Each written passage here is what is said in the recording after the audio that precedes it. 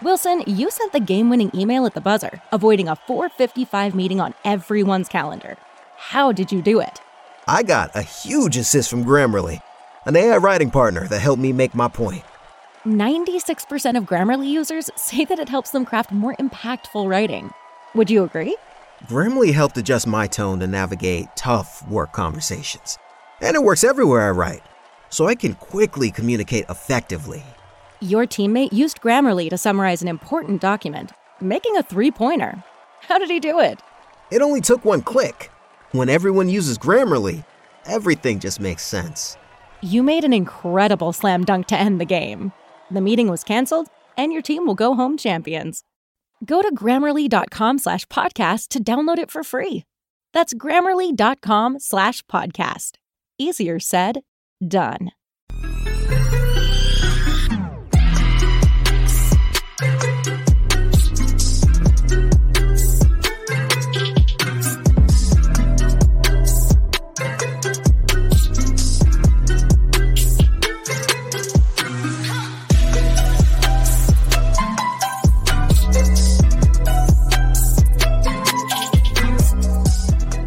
TFA fam, what is up? What is happening? We're back again live. Yeah. A live stream here, but wanted to, with the combine, going on right now, we don't have any of the official results because the players, at least we care about for what we do around here, don't do anything until Saturday. So we thought this would be a good time to kind of come on, maybe do a little pre-combine, kind of see where things stand, talk about some players before the combine happens. And then, next week we'll definitely get into all the results and guys who are, rising and falling up, board and stuff like that. So that being said, let's just hit on, we've had a little bit of news this week, with all the 32 teams there at the combine. We've actually had some news this week. The Chiefs have a couple news and notes, but the Chiefs did release MVS. That saved them $12 million. They also slapped the franchise tag on L'Jarius Sneed. But they did already allow him to seek a trade. So it sounds like he is not one that's going to be back with the Kansas City Chiefs after the season or next season. They did say that they would like to keep him, but they've already told him he can go look for a trade. He's gone. And so I think there's some rumors that the Falcons are really interested in him. It didn't bother me. He's 27 years old. He is not a younger prospect, coming off his rookie deal. He was fantastic last year, no doubt, but the Chiefs aren't just going to pay him that kind of money, especially at 27 years old. I don't see that happening. But T. Higgins also expected to get the franchise tag. That one's a little bit more surprising to me. I mean, I guess when you have Joe Burrow, you still want to surround him with many weapons. You can hit him with that franchise tag for one more year. But I do not think they're going to get a long-term deal done with T. Higgins. They're going to have to also pay some other guys. They don't have a ton of cap space, but they also are going to have to worry about Jamar Chase after the season as well, as somebody's going to want a large extension. So, but T. Higgins is expected to get a franchise tag. We haven't heard anything else. I think they have till next Tuesday for all other teams to decide if they're going to use it. I do expect we're going to get more. I think Michael Pittman gets franchise tag. Would not be shocked if he is another wide receiver that comes off the market. But so far, he is, at least T. Higgins is coming off the market as a wide receiver that people were looking at in free agency. And remember, free agency is only, a week and a half away, too. So that'll be here. Demarcus Robinson also signed a 1-year contract extension with the Rams. And then Zach Wilson was permitted to seek a trade. I'm sure there's going to be a long list of suitors looking to trade for Zach Wilson. Yeah, I mean, whenever you can pick up someone like Zach Wilson, it's probably why we haven't heard a lot of news about it, just because they're just getting inundated with so many trade offers. And just to go back to the Chiefs thing, I don't want to spend a ton of time on this because we're here to talk about the combine, but I honestly don't think I've ever heard you be worried about anything when it comes to the Chiefs, Kev. Like when Tyreek Hill left, you're just like, yeah, whatever. The Chiefs offense is going to be better with him leaving. And now L'Jarius Sneed, who was, a shutdown corner for you, you're just like, whatever. It doesn't bother me. Yeah, I mean, they continue to win, right? I mean, this year, nobody thought they were going to win the Super Bowl, and here we are. They won it again, and so I don't know. There's. I think that one of the reasons they've been so good is because they're not going to go out and overpay anybody. They're not going to pay somebody, these huge contracts. It's not going to happen. Either you're going to, bend the knee and take less to continue to, to win, or you won't. And I found it. I don't know if you listened to it. The Pivot, McCole Hardman was on there. And he kind of talks about like how much it was like eye opening to go to the Jets and like leaving the Kansas City Chiefs and some of the stuff. And I just think that's true. Like you just, you leave that cocoon, if you will, of Patrick Mahomes and Andy Reid and, everything they have going on there. And you go to another team with Nathaniel Hackett, as your offensive coordinator and stuff like that. And it's eye opening. But I mean, the Chiefs have just proven that you have 15, you have Andy Reid, you're just going to keep winning. So, yeah. Mecole Hardman. I was just going to say, Mecole Hardman did get put in his place by punter. Yeah, Thomas Morstead. Yeah. It's like, what's happening here? What is happening right now? Yeah. So, anyways, I mean, it's good times. But that being said, let's get into some of this. What we came here for. People probably want to talk about that here that people don't want to hear about. Off-season news that doesn't really matter right now, at least for the next couple of weeks. We'll see what happens with this. But first things first, I think let's start at the quarterback position. Now we have to say that the top three quarterbacks are doing absolutely nothing at the combine. Drake May, Jayden Daniels, and Caleb Williams have all opted out. I mean, even Caleb Williams said, "Well, I'm not even doing your medicals. All right, you can get out of town with that." So they're all gonna, most of them are gonna opt to do their pro day. I actually think this is a huge combine for like. I teeter back and forth, right? Because on one hand, I think we're going to continue to see this, like where like the top names are going to like, no, I'm not doing it. Because I don't think they can't do anything to help themselves at the combine. Like Caleb Williams can do absolutely nothing to help himself, and neither can Marvin Harrison, Malik Neighbors. Like none of these guys who are the elite, prospects in this can only really hurt themselves if anything. And so I don't mind it. I feel like this is more for the players who have a lot more questions, the non-elite, tier players than it is anything. But at least I did want to ask you this. So let's say you're the Bears GM. Are you trading Justin Fields or are you keeping him and trading down to get more draft capital?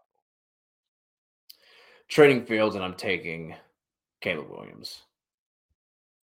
I still think there are, still go a little bit back and forth with this because Justin Fields obviously looked better this year, considering he had at least one legitimate weapon to throw to, DJ Moore. DJ Moore obviously had a big year, but there's still a bunch of questions that remain around Justin Fields and how good of a passer he is. So I feel like if you have this opportunity to take Caleb Williams, that's what you do. You trade Fields, you get a second. Potentially a team like the Falcons might be in on him, and then you just continue to stockpile. You can get another draft ammo that way, obviously, but that's what I'm doing. I'm trading Fields, and then I'm taking Caleb Williams. And then the best part about it is if you're not sold on Caleb Williams, that number one pick is you can sell that for you name the price. So even if you just want to bounce down to 2 with Washington, I think you can get a hefty penny just moving down one spot. So they do have a bunch of options, but I think it's trade Fields and then draft one of these quarterbacks. I'm just not completely sold on Caleb Williams, I guess. Like there's still he's the next Patrick Mahomes and all this stuff, but I still have questions. Now, I will say there's obviously question marks with Justin Fields, right? And Justin Fields, the one advantage you do get with moving off Justin Fields and drafting Caleb Williams is you restart the rookie contract clock, right? And so you get all that, you get all that extra time, and you're still not paying anybody. This is a team that still has a lot of holes, all on both sides of the ball, and so and they still have the 9th pick as well. So with that, you potentially could take Caleb Williams. You could also have some extra draft capital where you could possibly move up. Maybe if you want to go get Malik Neighbors or Rome Odunze, like whoever you want there, you have that option to pair him with DJ Moore. And maybe, overall you still have a better offense if you're going to do that. But I still, wouldn't hate if they kept Justin Fields and traded the pick and get the war chest of picks that they would get from it. Draft Marvin Harrison with whatever that pick is, or Malik Neighbors, and then, figure it out from there. But I get it. Like it is a tough question because we've the Bears have not been one that have been great at drafting and evaluating quarterback talent. It wasn't that long ago where they drafted Mr. Trubisky over Patrick Mahomes and at the time Deshaun Watson, and that didn't really work out. And so this is one where if they were to trade that pick, Caleb Williams turns out to be an elite prospect, an elite quarterback, you would be kicking yourself for keeping Justin Fields. So I get it, and maybe it's a smart move, but I still would probably lean towards keeping Justin Fields and continually build around him. But I get it. I get the argument there with him. But let's move on from that one. And so, which quarterback of the quarterbacks that are actually going to be there are you most excited to look at? Kind of, is it JJ McCarthy, who feels like he's kind of become the hot topic guy where everybody's starting to get excited about him? It sounds like he's probably going to be a guy who's going to run a lot faster than people think, and maybe a player who runs a 4.6, something like that at quarterback. Is he your quarterback 4 in this class, or where do you have him right now? Yeah, I'll be honest. When it comes to the quarterbacks in the combine, like, I just don't really care. Like, there's not a ton that's going to happen at the combine that's going to like really change or sway my opinion for a lot of these guys. We don't have an Anthony Richardson type prospect where he's going to come in and just absolutely demolish everything. But this does seem like that this is just setting up with those top 3 quarterbacks not being there. The buzz around JJ McCarthy, this is just setting up as something that could potentially vault him into the top 3 ahead of one of those guys, whoever ends up being. Kind of seems like Drake May is falling a little bit. Jaden Daniels still has some question marks around him. So this could vault JJ McCarthy up. So not anyone that I'm necessarily like excited to see or someone who, I can't wait. It is interesting to see how they do with all these new receivers and some of the throwing drills and things like that. But there's just not a ton I'm taking away from the combine when it comes to quarterbacks and like really changing my opinion on anyone. The other thing I'm kind of just like keeping an ear out for is what happens with the medicals with Michael Penix. Obviously, he's someone who has suffered a bunch of injuries in his career. So just seeing if, what comes out of that, if anything negative or positive comes surrounding him, especially for dynasty purposes, just to see, what kind of medicals are popping up, or if teams have any reservations about how he is. Can someone like Spencer Rattler carry the momentum that he was building up from the Senior Bowl? Kind of seemed like he was someone that was getting buzz, but there's not anyone here that like I'm like dying to see out of the quarterbacks. I mean, I guess to kind of see what happens with Bo Nix, to kind of see which one of these guys is going to take over that 5 spot, because like you said, JJ McCarthy seems like he is solidified as QB4, if not higher. And I think that's something we could definitely see after the combine with some of these guys not doing much. Yeah, there's a lot of arguments with JJ McCarthy about like the lack of production. But I would also say that, like, what was the insane stat? Like, I think it was like 8 of the 13 games this year that JJ McCarthy didn't play because that's how much of a lead they had. He basically played almost every game with only 3 quarters. So so that has led to some of him not having as much production, and obviously having the elite defense that Michigan had that really didn't need it in the ground game, pro style offense. So maybe there's a lot of indication that maybe there's a lot more there than what people are expecting, because he just didn't really have the production to back up some of this. But there's been a lot of positive buzz about him, and I think he's kind of the guy heading into this weekend that can show a lot. Maybe Bo Nix, can he rehab himself after a really pretty poor Senior Bowl showing, at least depending on who you ask. Some people said, will say that Bo Nix had a really good Senior Bowl. Others say he did not. So I think he's another one that you could look at. But let's move on. Let's move off the quarterbacks. Like I said, like there's not a lot I think you can take away from this, unless you're going to have somebody like Anthony Richardson last year, who just kind of stole the show. That was more so because of how much of an athletic freak he was than more than anything else. So let's move over to running back. And this is a who's who, right? Because you're obviously not going to get Jonathan Brooks, because Jonathan Brooks is dealing with the torn ACL that he suffered later in the year. So he's obviously not going to be the guy. And so who is your RB1 right now? Just of how things stand. I'm putting Jonathan Brooks at RB1. I think he's probably like the most complete guy that I think I have like the fewest questions about. I think because we don't have like a stud, like a true number 1 in this class. I think a lot of people are like downplaying it, but I think there's going to end up being a bunch of guys that are going to be fantasy relevant, at least a handful of them. So because of that, I think, especially in super flex leagues, like round 2 picks are going to be really interesting to start picking up, because I don't think we get a single running back going in the first. That's going to be tight ends. That's going to be wide receivers, and obviously the 4 quarterbacks. But I think in the second round, there's going to be some value to be had, and potentially even the third round. But like Jonathan Brooks right now would be my RB1. Obviously, with him, like you said, the ACL, the thing would keep out again medicals to make sure that he's healing correctly, that everything is on schedule for him, that there was no other damage, nothing else pops up for him for him. But I do think there are a bunch of intriguing guys to pay attention to. Jalen Wright out of Tennessee. Apparently there's word going around that he could potentially be in the running for one of the fastest 40s overall, not only among the running backs in this class. So someone like him, Trey Benson, if you're looking for someone who's a little one of the bigger running backs in this class, he should have a solid 40 time. Audric Estime out of Notre Dame, same thing with him. He's even bigger. I think if he could put together a solid combine, he's someone who could jump up both NFL draft boards and dynasty draft boards. I'm really interested to see Bucky Irving, what he ends up coming in at. I'm going to be really surprised if he comes in at the 5'10", 195 that he was listed at Oregon. He looks small out there, man. And I'm interested to see his athletic testing as well, just because I think he's probably closer to Devin Singletary in terms of one of these smaller backs. I don't think he's going to test as bad as Singletary did whenever he was at the combine, but I think he's closer to Singletary than he is to like a Keaton Mitchell or a Devon Achane, obviously. You know what I mean? So kind of seeing where he comes in. Marshawn Lloyd, I think, could jump up and kind of push for that RB1 spot as well. But what about you, Kev? Anyone that's standing out to you? Anyone that you're going to be paying attention to?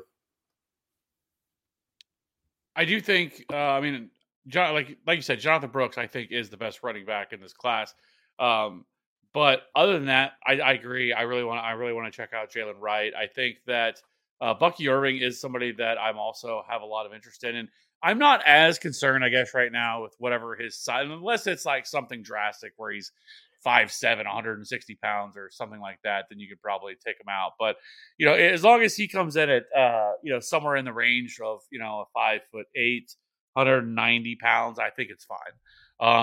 We've seen more teams sort to switch and not have as much of an issue. Even like a Kyren Williams, right? Kyren Williams is a fantastic pass catcher coming out of Notre Dame. We had a lot of questions about his size, and obviously the Rams didn't because they made him a feature back this year, and so it feels like we're starting to see a little bit of a shift where you don't have to be the 6'1", 220-pound running back anymore for NFL teams, and especially with so many with so many what's the word I'm looking for? Committees. There you go. Hard word. Yeah. So many committees out there. But the thing I think I find the most interesting about this class is that we have so many damn openings at running back. So many teams need a running back this year. And yes, some of them will be backfilled. So many free agents too. Will be backfilled by some of these free agents like Saquon. Austin Eckler will probably find a home somewhere. Josh Jacobs, so there's some of these guys that are going to fill. Even Alexander Madison was released today. Shocking, I know that he was released after a poor showing, but some of these guys are going to land in really premium spots where I think that's what's really going to jump them up. Right now, I don't think there's a lot of groundswell of excitement for these players because there isn't a Jahmyr Gibbs, there isn't a Bijan Robinson in this class. But I think landing spot is as much as there's going to be much more when it comes to the landing spot of these guys, because if somebody lands with the Chargers and they don't go out and do anything crazy, this is going to be a player that really jumps up and maybe even turns into a late round, first round, rookie pick or something like that because of how good of a landing spot is. Because as we know, opportunity is the most important thing in fantasy football, and so if one of these guys lands at a really good spot, then that's all you can really do. I agree. This on the surface, this running back class isn't anything to be super, super excited about. But, with so many opportunities and so many openings and so many teams needing running backs, I think, a couple of these guys are probably going to end up moving up from where they're at right now, because I do think there is some definite interesting plays or guys here that we should definitely be keeping an eye on, even though a lot of people just like want to pass on the running backs and not even talk about them.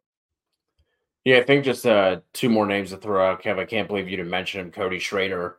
Excited to see what he can do athletically, because I think at times on some of the games I was watching of him, he definitely has that burst. I'm not sure if he has like that second gear, so to speak, but I think he has enough athleticism. So kind of curious to see how he tests. And then Ray Davis from Kentucky as well. I think he's one of these other guys who, is not stellar whenever you watch him, but I think he's really solid at everything. So I think if he has, a decent athletic profile, which could help push him up in the draft, because the main thing is draft capital, right? Like that's the main thing we should be paying attention to. I really don't put a ton of stock in the combine as much as I love it, as much as I love watching it, talking about it. I'm not going to like go out and completely change my thoughts on someone because they run fast in underwear.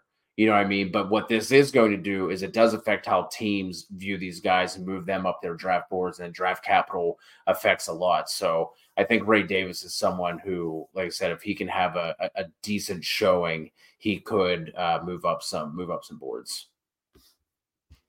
Yeah. Let's go ahead and move over to wide receivers. I think there's a lot more to talk about here. And then the running backs. Studs. We've already said that Marvin Harrison and Malik Nabers aren't really going to be doing anything here. So we're not really going to see anything from them. Marvin Harrison's not even doing his pro day. You have Malik Nabers going to wait for his pro day. So, that is something. But so I assume that for you, we haven't even talked about this, that Marvin Harrison, Malik Nabers are your 1 and 2, right? I mean, there's no controversy there. Do you have anybody ahead of them? No, I mean, I do think there is a discussion for Rome Odunze, but it's Harrison and Nabers. I kind of keep flip-flopping on them, but those are definitely the two at the top. Yeah, and I mean, I don't think that it's crazy to say that there's a conversation to be had with Malik Nabers as the number one. I think these guys are elite. I think both of them are very, very good. And so I think we with like Marvin Harrison, it's like, okay, we're just going to forget about it. He's the number one. Let's move on. But I do think there's a conversation. But regardless, both of them are elite wide receivers. I think Odunze is right there with them as well. I think all three of these guys are fantastic. So for me, the real conversation starts after these guys, because I feel like once you get past those three, for pretty much anywhere you look, anybody you talk to, any podcast you listen to, whatever, everybody's going to be different for whatever they like after. So I think it's those three, unless you're trying to be hot, and then it kind of goes from there. So I can tell you, for me, somebody that I'm really excited to watch and see in this is going to be Troy Franklin. I think that from Oregon, I really liked some of the stuff that I saw from him. I really want to see kind of what his size comes out to be. I'm not sure. I think he's listed at 6'3", 180 pounds. I don't know if that's exactly where he's going to come in. I think he probably comes in more at 6'1".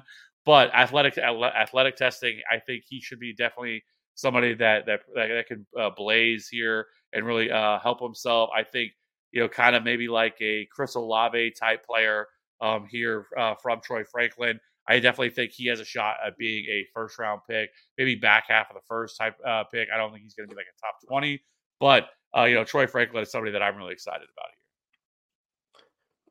Yeah, man, it kind of comes down to like whatever flavor you want. Like there are a bunch of really, really good wide receivers in this class, and there's a bunch of different types of wide receivers too that are also really good. So, if you're talking about the Blazers, you can also talk about Brian Thomas. You can talk about Xavier Worthy. You can talk about some of those guys. Then you have some of your big guys, Adonai Mitchell, Keon Coleman, even like an Xavier Leggett. So I think a lot of these guys are also going to test well. Jermaine Burton is going to be up there.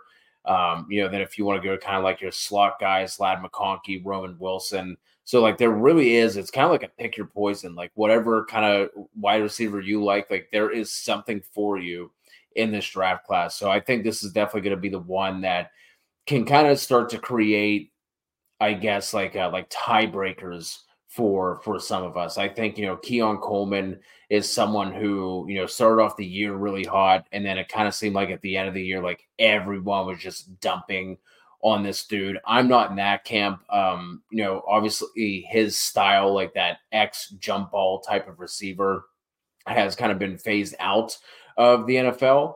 But I still think there's going to be a place for that dude. So I'm curious to see like how he tests. Somebody like Xavier Leggett, he's kind of in like that DK Metcalf type of mold where he, like, I think right now on Prize Picks, and like obviously that's not the best example because Prize Picks has gotten absolutely smacked around on 40 times. Kev, we were talking about it beforehand, but they had Chop Robinson, the DN from Penn State, listed at a 4.61 to open up, and he ran the fastest 40 time among all the DNs at a sub 4.5 today. So this isn't like Prize Picks should not be taken like as the gospel for expected 40 times. But Xavier Leggett was listed as a 4.32, and he's 6'3", 220, 230 pounds. Like this dude, the thing everyone likes to kind of put down on him is the fact that he literally did nothing in his career at South Carolina until this fifth year where he just absolutely blew up. But I think, you can look and like make some excuses for that. Like the dude did play quarterback in high school. He was kind of drafted as like not drafted. He was recruited as more of an athlete than he was like at any particular position. So like you can like kind of give him a couple excuses as to why like he wasn't doing much in his first few years. And obviously before Spencer Rattler got there, it's not like that was an offense that anyone was excited about. So I think like for me, Xavier Leggett is someone that I'm excited to see and kind of hope that we get some of like the meeting type stuff coming out about him and kind of get a feel for how NFL teams are viewing him. Then even like some of the other Washington receivers, everyone obviously loves to talk about Rome Odunze, but Jalen Polk and Jalen McMillan are two guys that I'm also interested in. And then you can just keep going down the list, man. There are, like I said, ton of really good wide receivers. There's bound to be someone who kind of like sneaks in as a third, fourth round dynasty rookie pick that no one's talking about that's going to end up making a bunch of noise. Was there anyone else that like I didn't really touch on, or I guess there is another one, but I'll let you go first and see if you don't mention them. I think the two really that seem to be the like quick riders is like very much in the vein of Jayden Reed last year, because Jayden Reed really started to gain buzz, through this time and continue to rise. There's starting to be more and more people talking about him that, hey, look out for this guy. He could end up being a high second round pick. A lot of people are starting to fall in love with him. I feel like that's Roman Wilson and Ricky Pearsall this year. Both of those guys have done a really good job of really, especially in the Senior Bowl, both of them had really good showings there. And I think they can carry that over here. Roman Wilson, I think, could end up being that guy that goes in the second round and goes much higher than people expect. But I think both of those dudes, I think, are two guys I want to look at. Like, Keon Coleman's been wild. Because I remember watching the beginning of the year. I think I even messaged you, whatever, and was like, man, this dude's a baller. Like, this dude looks really good. Like he looked like that, that alpha type wide receiver. And then he, like you said, he just kind of fell off a planet and it was not very good down the stretch. There's a lot of question marks with his game. There's a lot of people that are very, very, very low on Keon Coleman. And it's kind of wild, with him that, he really fell off. I'm almost surprised he didn't go back for another year there at Florida State. With him only being a junior, but, especially with as loaded as this class is. But yeah, so he's someone that really, I think, needs to show himself well this weekend, because if he falters, he could end up really falling down. Javon Baker is also another a player I think you could talk about as somebody that I would like to see a little bit from this weekend. But this wide receiver class is just so damn loaded. Yeah, the only other one that I want to throw out was Malachi Corley. I'm just kind of curious to see what he does. He's someone who is really interesting, especially if you're looking at kind of where his production came from. I think like 40-something% of his career targets at Western Kentucky were at or behind the line of scrimmage. Just absolutely wild. that that's how he was used. But I think for someone like him, that's more of a case of like he wasn't asked to do more.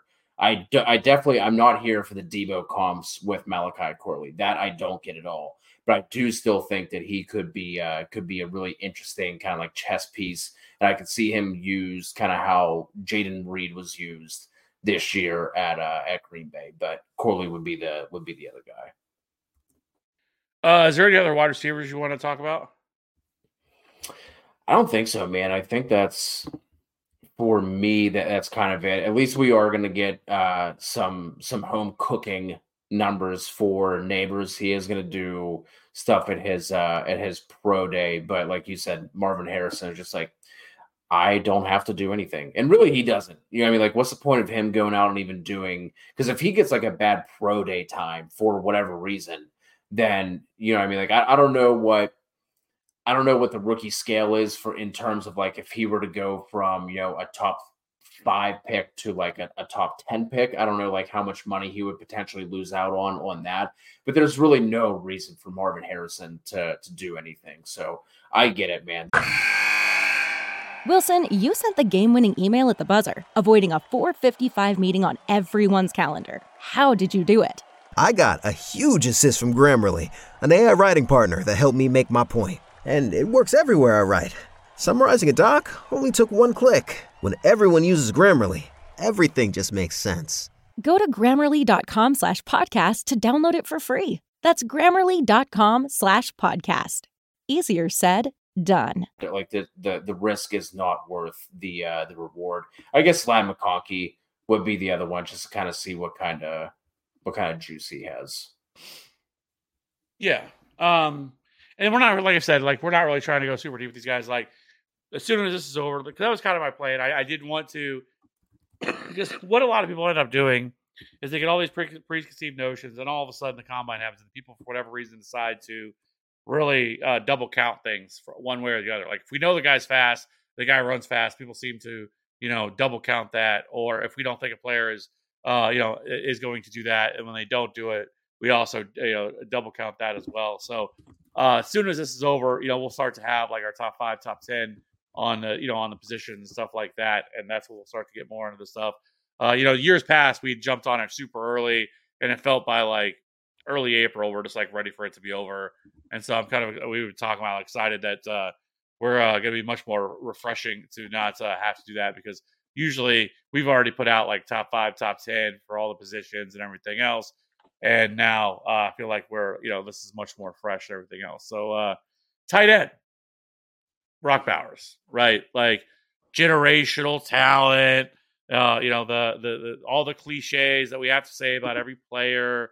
But yes, Brock Bowers, actually Brock Bowers and the tight ends will be doing stuff tomorrow on Friday. So, it is quarterback, running back, and wide receivers on Saturday. So tomorrow, the one thing that I really just want to see with Brock Bowers, and it's not a huge deal, is I do want to see where he comes in height, weight. Like I just want to see, because when I saw the stuff like him standing next to Gronk, I was like,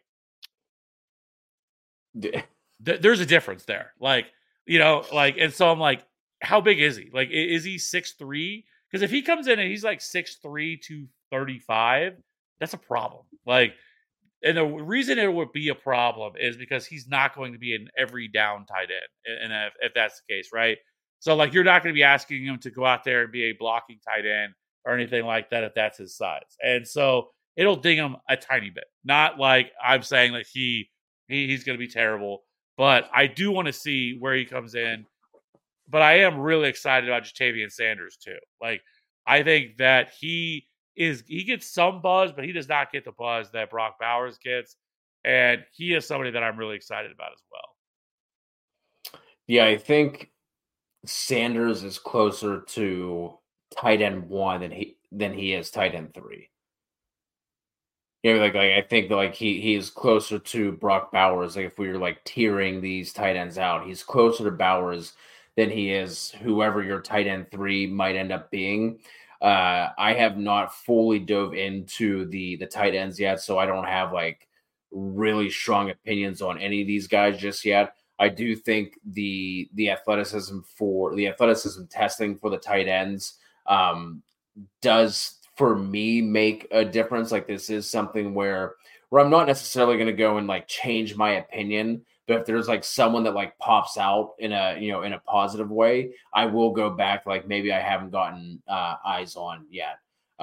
Somebody like a George Kittle, great testing numbers, still went late in the NFL draft. He was an afterthought in dynasty drafts. So like guys like that you can really start to pay attention to. And especially if you have like a taxi squad where you can kind of just like, put them there and let them sit, because obviously with, tight ends, like you're learning almost two positions at the same time, right? Like you have to know your routes and route concepts and all that, but you also have to be able to block for the most part. Not that like we really care about that for fantasy purposes, but like that is something that goes into it and why we see, a lot of tight ends not really break out in their rookie year, except for 12 guys this year. But I mean, I think, some like obviously a little biased here, but somebody like Theo Johnson, I expect him to test well. I don't think that like really any of the tight ends that Penn State has had the past couple of years have really been able to show what they can do, because our passing offense has been so anemic. But he's someone who I expect to have a good showing and might start to get some buzz following this. He was also somebody who had himself a strong Senior Bowl. So if he can kind of start to build that momentum, I think he can start to move up some draft boards and dynasty boards. Cade Stover out of Ohio State is someone who I think is going to get some looks. There's another Iowa tight end coming out. They're just an absolute factory over there. Whenever we had Debro on, he was talking about Ben Sinnott from Kansas State. So there's definitely some guys to pay attention to. And then Josh is saying in the chat, Jaheim Bell is someone who is really interesting as well. So there's definitely going to be some guys here to pay attention to. But for dynasty purposes, we cannot let this year like affect how we think about these tight ends going forward. Like this is an absolute a year that is unlikely to be replicated. So I think we just all need to keep that in mind, that we're not going to have Sam Laporta's and Dalton Kincaid's, Luke Musgraves, Tucker Kraft's coming out every single year. So let's keep that in mind. Yeah, the sad thing is that Kyle Pitts still hasn't, yeah. I mean, I guess we say that though about Kyle Pitts, but I mean his rookie year was phenomenal. Like at least in terms of yardage numbers and stuff like that. Like if they can just get a quarterback at Atlanta, like I think they're all set to take off. Like Drake London, I think is such like, I know we're not talking about like a buy low for dynasty, but man, he's somebody that I would definitely be trying to buy, because if they can go out and get a quarterback, I think that offense is going to be phenomenal. I mean, with Kyle Pitts and Drake London and Bijan, that's all they need is a damn quarterback. You get a quarterback in there and that offense, and they're the best team in the division. I think next year if they can get a quarterback, that's really all they're missing. And so, yeah. But in terms of the tight ends, yeah, last year was crazy. In terms of, I mean, Sam Laporta was, I mean, phenomenal all year. I mean, arguably the best tight ends. And then even like second year tight end Trey McBride from Arizona. I mean, he broke out in a big way too. So yeah, I mean the tight end position, maybe he's in a good spot finally. Like it feels like it's been forever. Every year we try to hype up these guys every year. We get all excited about them and then they just completely do nothing. And so maybe we're finally getting some real some real talent here, because I do think Brock Bowers is phenomenal. Like if you watch, I mean, the stuff he does after the catch, he moves like a wide receiver. He does not look like, a lumbering tight end or anything like that. I think his best comparable, I think, is George Kittle, which makes sense with the way that he moves and stuff like that. And so, like, I mean, I'm not saying like when I was saying that, about his size, I don't think that kills him or anything like that. I still think that he is in that tier of upper echelon elite. I guess I'm just tired of hearing people say that these, like, every year there's 3 or 4 players that are generational. Like can we come up with a different word? Like just a different word instead of calling every player that's like we think is elite generational. Like generational means they only come around every so often, right? Like we were saying this with Brock Bowers. Like everybody was just saying this with Kyle Pitts a couple of years ago. That he was generational. Caleb Williams. Caleb Williams. Like we just do this way too much. Like it's just need a different word to describe these guys, because I think Brock Bowers is probably going to be a top 5 tight end in the league, and I think Ja'Tavion Sanders has that range within his outcomes too. He just doesn't get the hype that Brock Bowers does at the position, but because really we usually don't spend a lot of time talking about tight ends because they take so long to break out. Like generally speaking, when you talk about tight ends, usually it's a 3 or 4 year process before they really start to hit. And it started to change a little. We're starting to see a little bit more and more where teams are starting to go to these guys a lot sooner, and they're utilizing them more in the passing game than we've ever seen. Because a lot of times, a lot of these guys, they ask them to block and stuff like that. Well, now the teams are starting to find different ways to get them involved and not necessarily ask them too much to be like an inline blocker or anything like that, and where you can just go out and be like a move tight end. Yeah, that's why whenever we hear about can tight ends block for fantasy purposes, like we obviously don't care about that. We don't get points for blocking, but for NFL teams, when it comes to blocking, it is a big deal, right? Like whereas like with running backs and pass protection, like it don't necessarily matter. That one doesn't necessarily matter to me as much as the ability or at least willingness to block. Like I don't think as a tight end you can be a 0 as a blocker. Like I think you at least have to be able to like show like the willingness and like competitiveness to stick your nose in there. But you just have to be a functional blocker, right? Like You have guys like George Kittle, who's phenomenal, like it's just a phenomenal all around tight end. Like he is probably the best blocking tight end in the league. And it sometimes hurts them because they end up leaving him in to block instead of having him go out and run as many routes, especially when everybody's healthy. But like Travis Kelce is not a great blocker. Like he is a functional blocker. He's never been that in his entire career. It's kind of always been like his knock against him is that like he's not great at that, but he is more of just a straight out receiving tight end. And so just things have changed a little bit. And yes, Pitts was hurt last year. Yes, we actually heard that, if you remember, all the way back in like June, July. Stephania Bell was on a podcast. I think it was on the ETR or something like that. And I believe, and that's when they talked about it and said that she did not think that he was right. He was not healthy whatsoever. There should be a lot of alarms going off for people with him that he's not. This wasn't going to be a great year, and that's kind of what happened. Like I also think the quarterback position just played a big role in it, right? I mean, the quarterbacks were just god awful, and they've been god awful there for the Falcons. And I know, Josh, you say you're a Falcons are your team. I would be super frustrated if I was Falcons with them investing so much in the positional groups of this team, and they have so much talent, and they're just refusing to go get a quarterback. But hey, at least you dodged the bullet of Deshaun Watson. That you guys are in that to the end of getting Deshaun Watson. It sounds like that was a real bullet you guys dodged on that one. So maybe it's not as bad. And getting rid of Arthur Smith is basically addition by subtraction, right? Yeah, now sadly he is a Pittsburgh Steeler. So there's that. Kev, if you remember whenever we had the show with Debro, I just want to put this out there since it wasn't recorded. But before the show we did, when we were talking about what the Steelers are going to do at quarterback, I said the Steelers are going to be like in the running, in the rumbling for these guys. They weren't going to do anything. Now it looks like, they were the favorites for Justin Fields for a while. Now it looks like that's Atlanta. And I don't think they get Russell Wilson either. It's going to happen, and it's going to be another year of Kenny Pickett and fucking Mason Rudolph with Arthur Smith. Well, at least for your sake, then I guess Arthur Smith won't be long for the job, and he'll be gone. So I don't know. I think the Broncos end up cutting Russell Wilson. I mean, I don't think they have any other choice. No team is going to trade for that contract. No team, unless the Broncos are going to eat a large chunk of it, which is going to be tough for the Broncos. It's going to be tough there. But I think Russell Wilson ends up getting cut. Like, I still think Russell Wilson is like a decent quarterback. He's not great. Like he's not what he used to be at all. I don't think, but I still think that like it's kind of crazy.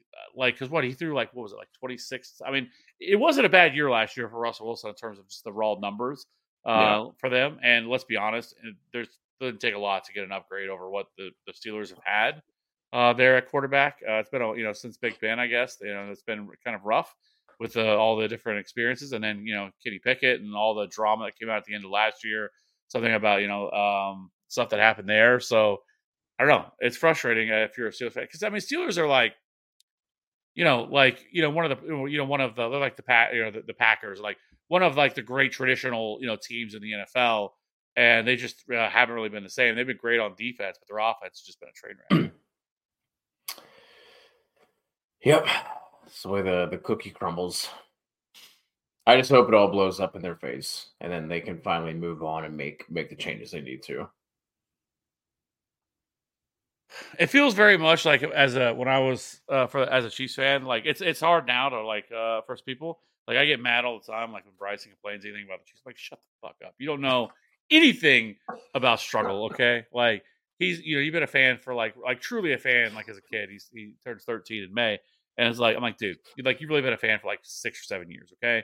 Like it has been phenomenal for you as a Chiefs fan, okay? Yeah. Like you don't know nothing about like the years of the 2-14s and the retread quarterback after retread quarterback after retread quarterback. They would never draft a quarterback. Before they drafted Patrick Mahomes, they didn't take a quarterback in the first round. You have to go back to like 83, the last time they did it. Like it was super frustrating. Every year you would get these false hopes, even when it was like Alex Smith of like, oh man, this team's good enough. No, they're not. They're not good enough. They're not. Even if they make the playoffs, they're going to get knocked out in the first round because they have no quarterback. And that's how it always was until they got Patrick Mahomes. And so, like, I get it. Like, I obviously I'm spoiled now with the Chiefs and everything they've done. But like, I remember all that, and it's like the most frustrating thing watching a team over and over, like continually just do dumb things and just like bringing in another really bad quarterback that's not going to do anything for them instead of investing and really trying to. That's been like the big Achilles heel for the Steelers has been they're always good enough to like not get a high draft pick. Like they're never drafting in the top 10. They're always drafting in the back half because they're good enough just barely either make the playoffs or they just miss. And they don't do anything to address the position. Like last year, they took Kenny Pickett. I think we all knew that last year's quarterback class, or 2 years ago, I guess, was terrible. Like that was such a terrible quarterback class. And and the Steelers went and took Kenny Pickett, and it's been a waste. And here we are 2 years later, and they still need one. Yep, I still stand by the fact that if Kenny Pickett was not at Pitt, the Steelers don't take him. Probably not, but it's. I guess when you've had Big Ben for all these years, and whatever you think of Big Ben, I mean, he still won a couple Super Bowls with them and everything else, but I don't know. Like they have talent. They're defensively, they're great, right? And they have a great coach. Like Mike Tomlin's one of the best coaches in the league. It's just they just haven't been willing to go out and try to really invest and find whoever the quarterbacks are.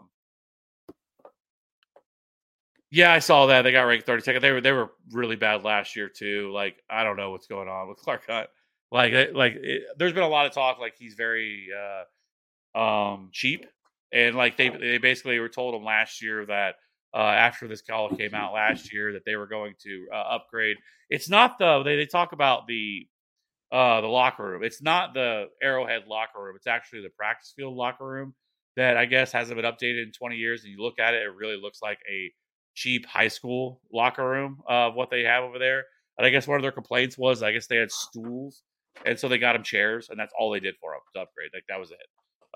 But it's crazy because Clark Hunt is like top 2 or top 3 the most richest owners in the league. He's worth $15 billion. And you would think after winning back-to-back Super Bowls that he would do something. And they actually, which is fucked up because he actually just had a press conference yesterday because they unveiled their plans for the $800 million renovation that they want to do here at Arrowhead. And they asked him about that, and he was like, "Oh, we'll see. We'll see if I can get some of that stuff for him. We'll see." And it's like, okay, like. You'd think after winning back-to-back Super Bowls, and all the money all the extra money they've won from it, that they would try to do something. Yeah. It's also a discussion for another time, but the fact that all these professional sports teams also ask taxpayers to to spot the bill. It's just one of the wildest fucking things. Like whoever I don't know where that started. I don't know who started it, but whatever asshole came up with that idea first, and now it's just like the thing. Oh yeah, brand new stadium. We'll make the taxpayers take care of that. And you're by the balls because because it does. I mean, so I think the trade off for the teams is like, oh, look how much money we generate for the area, right? And stuff like that. And while that's true, and like, there's no way the Chiefs would let like Kansas City or Missouri would ever let the Chiefs leave Missouri. So they're pretty much by the balls because they're like, okay, well, you're either going to do what we ask or we're going to leave, because that's kind of the new thing that all the owners do now. We're just going to leave if you don't give us what we want. And so that's what they end up doing. Because like, they basically said the Chiefs were going to pay $300 million, but they want the taxpayers to pay the other $500 million for the renovations for this. And it's like, okay, like seems fair. But yeah, their facilities are really bad. And that one, I mean, Arrowhead is the third oldest stadium in the league, but also their practice facility is really bad. It's 20-some years old, and it looks like a 20-year-old building that like hasn't been renovated since forever. And like, you would think that, like I said, they would put the money into it and fix all this, especially with a team that has been this good. I think they said too, like what Taylor Swift like generated like $300 million for the Chiefs or something. So they're not poor off. Okay, like I said, not worth $15 billion. He could afford this, but I guess he's cheap as fuck. So.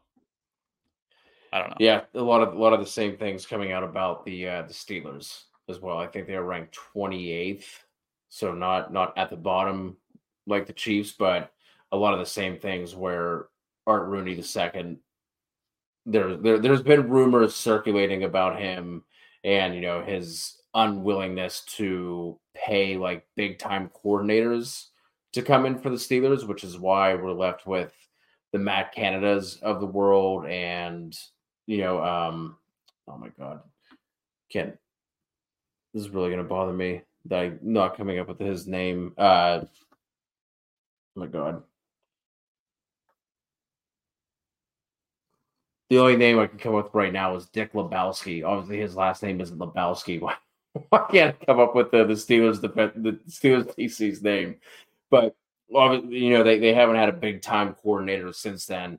And now it's kind of seeming like LeBeau, Jesus, Lebowski, my God, little couple one too many IPAs, and now we're getting into the hour mark, and they're starting to kick in. But yeah, the Steelers, name a coordinator from the Mike Tomlin tree.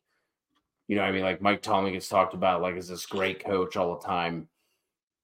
Who's come out from the Mike Tomlin tree? But yeah, I guess that's been something that's been going around. Doesn't want to put the money into that to bring in like big time coordinators, and now that report is kind of showing that, right, where he got an F for his willingness to want to spend to make the facilities better. So this is true. This is actually true. Clark Hunt has it's like a house built inside of Arrowhead.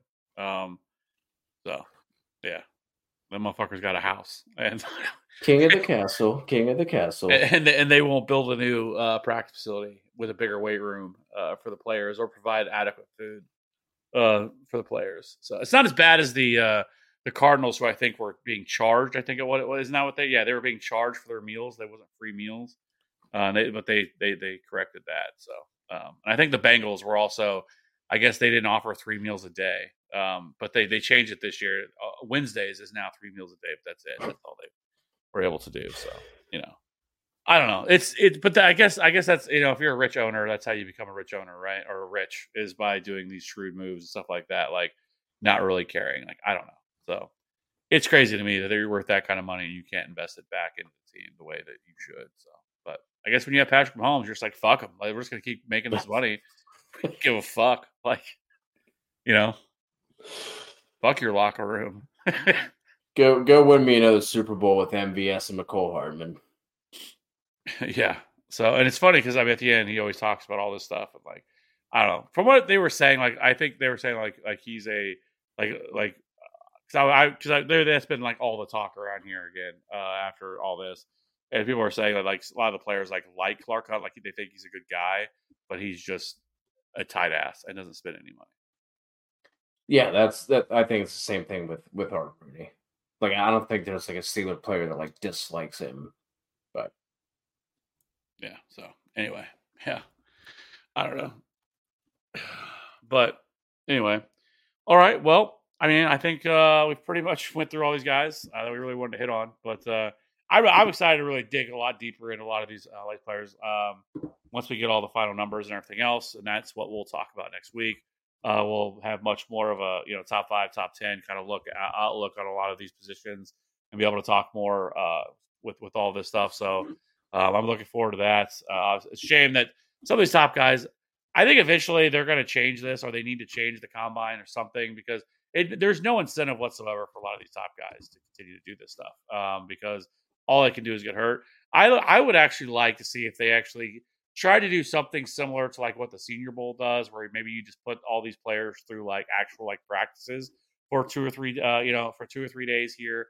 Maybe you have them do a couple of the stuff that you want them to do, but then maybe try to get them in some actual practice. I think you learn a lot more about them during those situations, like you do in the Senior Bowl, than you would at this. Because let's be honest, like the 40-yard dash is always overhyped, because when do players ever run 40 yards down the field in a straight line?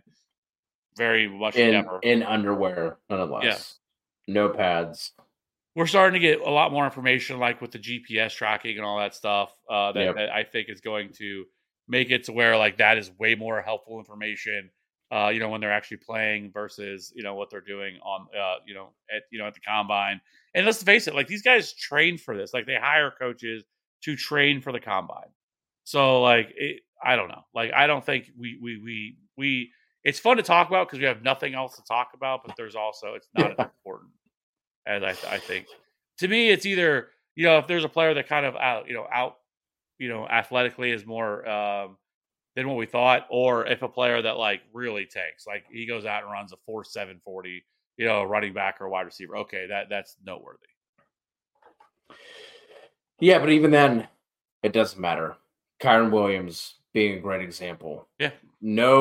Everybody shit on Kyren Williams after that. Came in small, unathletic. No one wanted anything to do with Kyren Williams. Although, whenever you actually watched him play, you saw the athleticism, his ability to move in open space, and everything like that. Like there's, you can go down a line of guys who tested poorly that ended up being fantasy relevant. DeAndre Hopkins, Jarvis Landry, Dalvin Cook, Devin Singletary was awful at the combine. So, like I said, what I use it for is to like just kind of get an idea, go back and see if there's something I missed on some of these guys. But if there's someone I really like, the thing that it comes down to is the draft capital. And unfortunately, even for some of these NFL teams, the combine affects where they put them on their boards, which is going to affect the draft capital. And that's the main thing. Jonathan Mingo. Yeah, Jonathan Mingo, Chase Claypool. You can go down that list too of all these guys who came and balled out, jumped up draft boards, and ended up fizzling out super quick. So, you use it as like, if someone does pop off, kind of go and look and see if you can kind of see the same things, as when they're actually playing games as what they just put up at the combine. But like I said, as much as I like talking about it, I'm not going to be like moving guys drastically up and down like my personal rankings because that they jumped high in their underwear. Yeah, that's why I just wish they would come up with something. I think it's time to like change the combine in some way. I mean, because it has become a pretty big event, right? I mean, obviously everybody talks about it, like everybody travels to it and gets interviews and everything else. All the league, use it as opportunity to kind of talk, get some ideas, maybe some trades, stuff like that. But I think overall, like largely, it's becoming less important because we're starting to see more and more of the elite names just not participate in it anymore. So I think maybe they'd be better off coming up with some different ways to really handling it. And like I said, maybe just doing like team practices or team drills, stuff like that, to where you can start to see these guys like more in the, a natural environment versus, just running in, in their underwear down the field.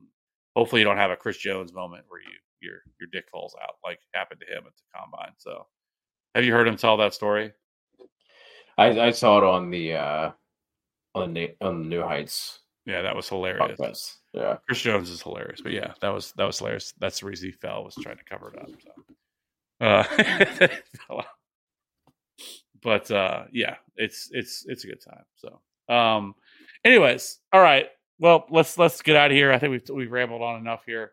We'll be back again next week, really to talk about all this and really start to really dig in to the rookies. We also have free agency that's coming up in 2 weeks, I think.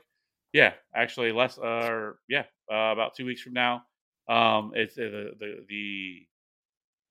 actually I think 2 weeks from today. Actually, free agency starts. Actually, the early period where you can start to talk is less than 2 weeks. I think it's the 11th.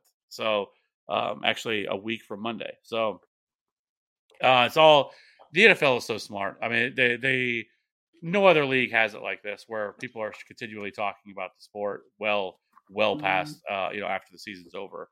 Major League Baseball pretty much, nobody talks about Major League Baseball anyways, but NBA, you have that short period of time whenever NBA free agency opens for like a week, and then it's dead. Nobody cares about it again until the NBA finals the next year. So where the NFL, it's just a constant, we're always talking about it. Everybody's, there's free agency. I mean, the fucking scouting combine. I mean, the NBA, Major League Baseball would love if people cared about those things that happen in their sports, and nobody does. So, yeah. Anyways, so we'll be back in next week, start talking about some of these guys and more in depth, and really kind of get some more into our, who we like, who we don't, guys that stand out, stuff like that. So, it was a good weekend.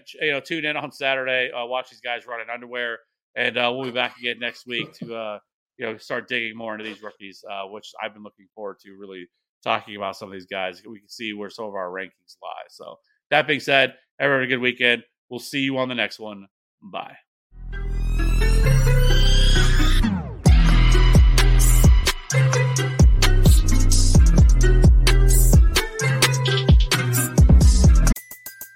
Everybody in your crew identifies as either Big Mac Burger, McNuggets, or McCrispy Sandwich.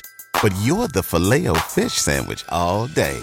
That crispy fish, that savory tartar sauce, that melty cheese, that pillowy bun. Yeah, you get it. Every time. And if you love the Filet-O-Fish, right now you can catch two of the classics you love for just $6. Limited time only. Price and participation may vary. Cannot be combined with any other offer. Single item at regular price. Ba-da-ba-ba-ba.